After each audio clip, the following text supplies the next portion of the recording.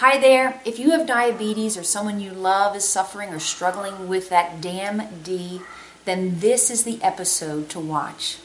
Plus, we have our all-new Diabetes Survival Guide. You can download it. We'll tell you how in this episode. Stay tuned. Welcome to the Insulin Suppression Podcast, where it's all about going from hopeless to healed with certainty, right action, and science. Here are your hosts, Barbara and Charlie McDermott.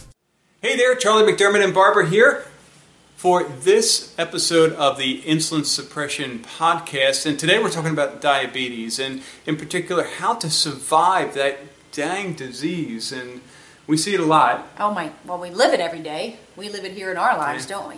Yeah. I always make a little, not joke, but it's a carb and barb filled world. We are led to believe we have to consume copious amounts of carbohydrates in order to be healthy. And we also have so many cutting remarks. Is there any other disease on the planet that the person with it gets blamed and shamed?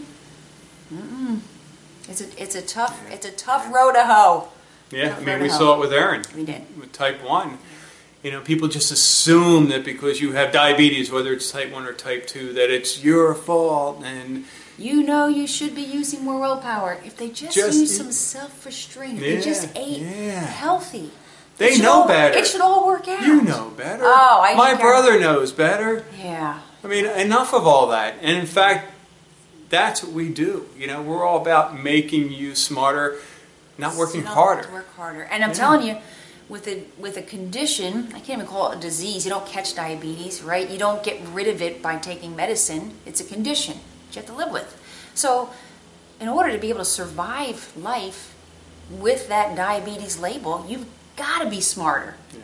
And the cool thing is, once you're smarter, everybody else you can start throwing the directives back in other people's laps. Now that feels like vindication, right? Yeah. It's very cool when you understand the science. Yeah. And go ahead. I was going to say, before we get too far along here, I do want to let you know that we put together an awesome, what we call Diabetes Survival Guide. So make sure you get over to our blog. That's theshiftformula.com, and then in the navigation, just click on the blog and look for the Diabetes Survival Podcast that we're doing, or episode, and make sure you download that, because we're not only going to summarize what we're covering now, but more importantly, give you some, a real valuable resource that you can use to help you survive diabetes and do it in a way where you're thriving and not just surviving.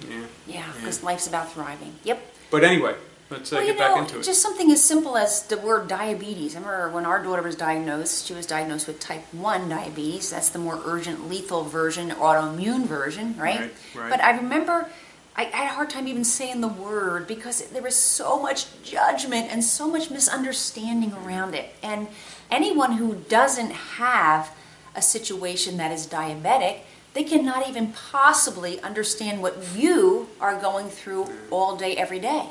And the world, when they hear the word diabetes, what's the first thing that come into our mind? Oh, blood sugar. It's about sugar in the blood. It's blood sugar. But here's where we work smarter, not harder. But we really have to understand that it's actually a dual situation.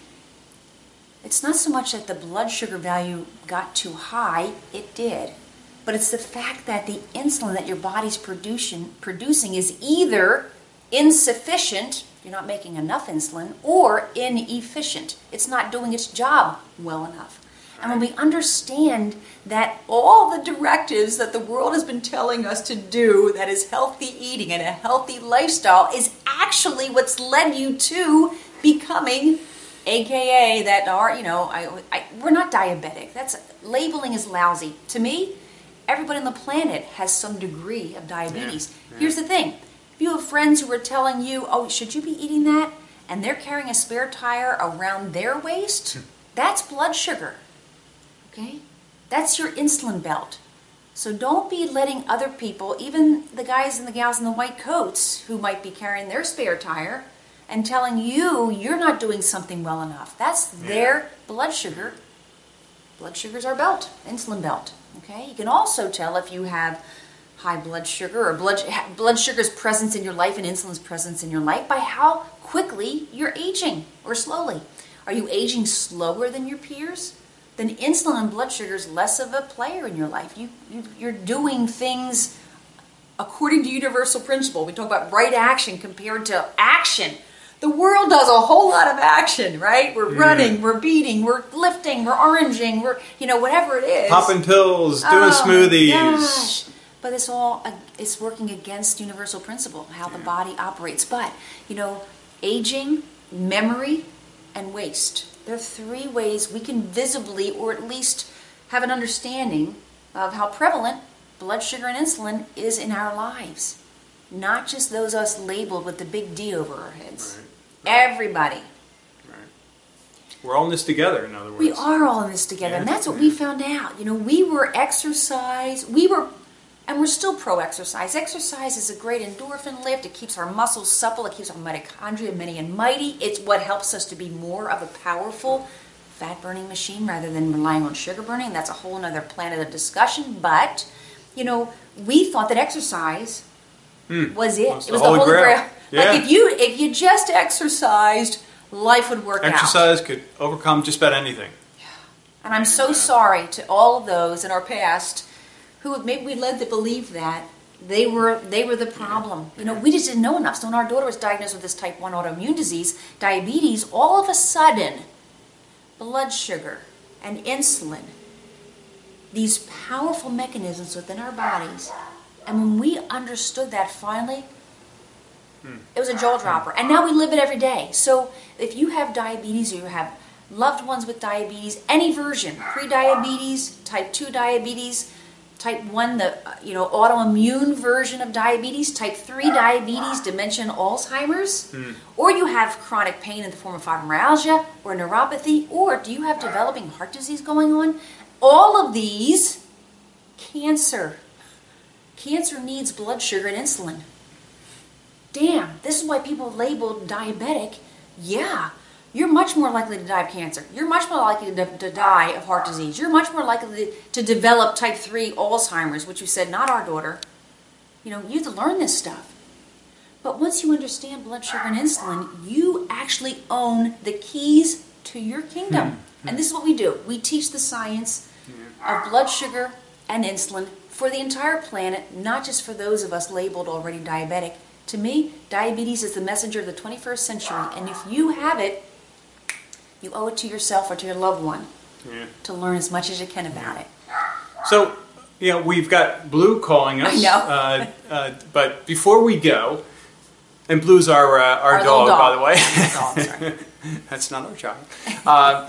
But this going back to this survival guide, if there were one tip that you would share with the group right now, what comes to mind?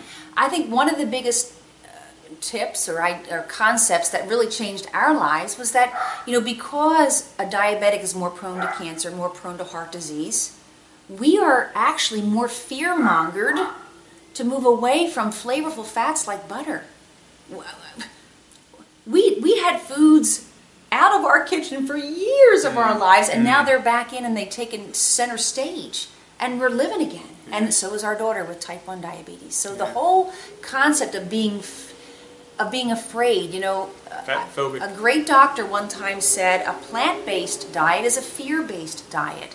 A plant-based diet is a carbohydrate-based diet. And they're both okay. But let's just understand it and not just be given or swallowing vague directives that the experts and the commercials and the celebrities and the magazines are throwing at us. We need to be able to see any newsstand and go, understand it, not true, real, not real. If you've ever seen the Hunger Games, I swear, when we became a diabetic family, meaning our daughter was diagnosed with type 1, to me, I stepped into my own Hunger Games, my Katniss. Man, you need to know what you're doing. Yeah. And that simple game of real, not real. That's we introduce in that survival guide. And give you a little bit of a foundation. We need to stand on some firm ground. Yep. So go ahead to theshiftformula.com, go to our blog, find this podcast, which should be right at the top of the page, okay, and download the Diabetes Survival Guide. Whether you have diabetes or not, you're going to find it very, very helpful because, as Barb said, we're all in this together. We all have some form of diabetes. Whether we're on medication or not, doesn't matter.